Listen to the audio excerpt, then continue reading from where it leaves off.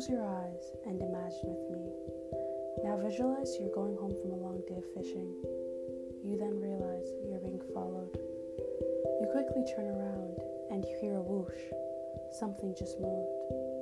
You keep walking, and with every step, you grow more suspicious. You see the silvery blue door of your orange and green home. You slowly jog up your stoned home footpath. You reach in your pocket for your keys, and you turn around to see a tiny pink figure floating behind you. Its wiggly limbs under a huge pink dome with hot pink spots. A type of mucus secretes from its dangly arm things. You invite it into your home, only to realize there are 40 more behind it. You invite them in, and like the good host you are, you throw a party. No